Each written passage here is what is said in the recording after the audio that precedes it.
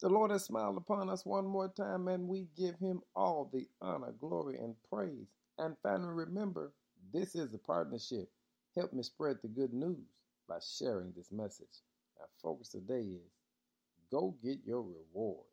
In Colossians chapter 3, verse 24 says, remember that the Lord will give you an inheritance.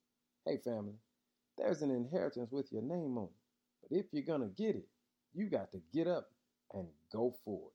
You see, the truth of the matter is, God is powerful, faithful, almighty, and so loving.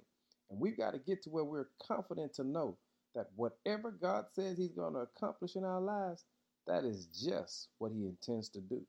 But to do it, we've got to trust him and go for what he has given us the ability to go for.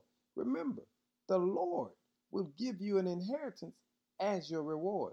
Now, let me show you what God will do for you and I.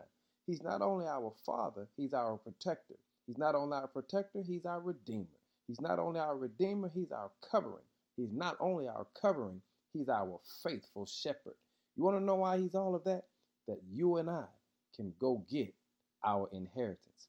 Family, I need you to know there's a blessing with your name on it, but you can't get it until you give God everything you got.